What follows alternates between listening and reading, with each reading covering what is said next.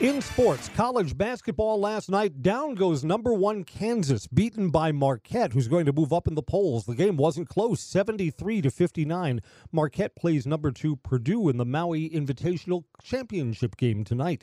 Badgers are going in the championship game of that Fort Myers, Florida tournament. They'll take on SMU. That game's on WSAU at 6:30. The Badgers 3 wins, 2 losses on the season. Over on our sister station, 93.9 The Game, the Bucks will be on the road against the Celtics. Coverage begins at 6. Milwaukee's coming off a blowout win over the Wizards. Giannis had a double-double, 42 points, 13 rebounds. The Bucks come in on a 5-game winning streak.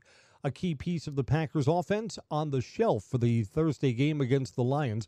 ESPN reports that Aaron Jones has a sprained MCL. He'll miss tomorrow's game and will be week to week for the remainder of the season. The Pro Bowler has 245 rushing yards, 2 touchdowns in 7 games. Packers game day coverage for Thanksgiving, pregame show at 9, kickoff at 11:30, and Packers postgame runs until 5, here on the Packers station WSAU.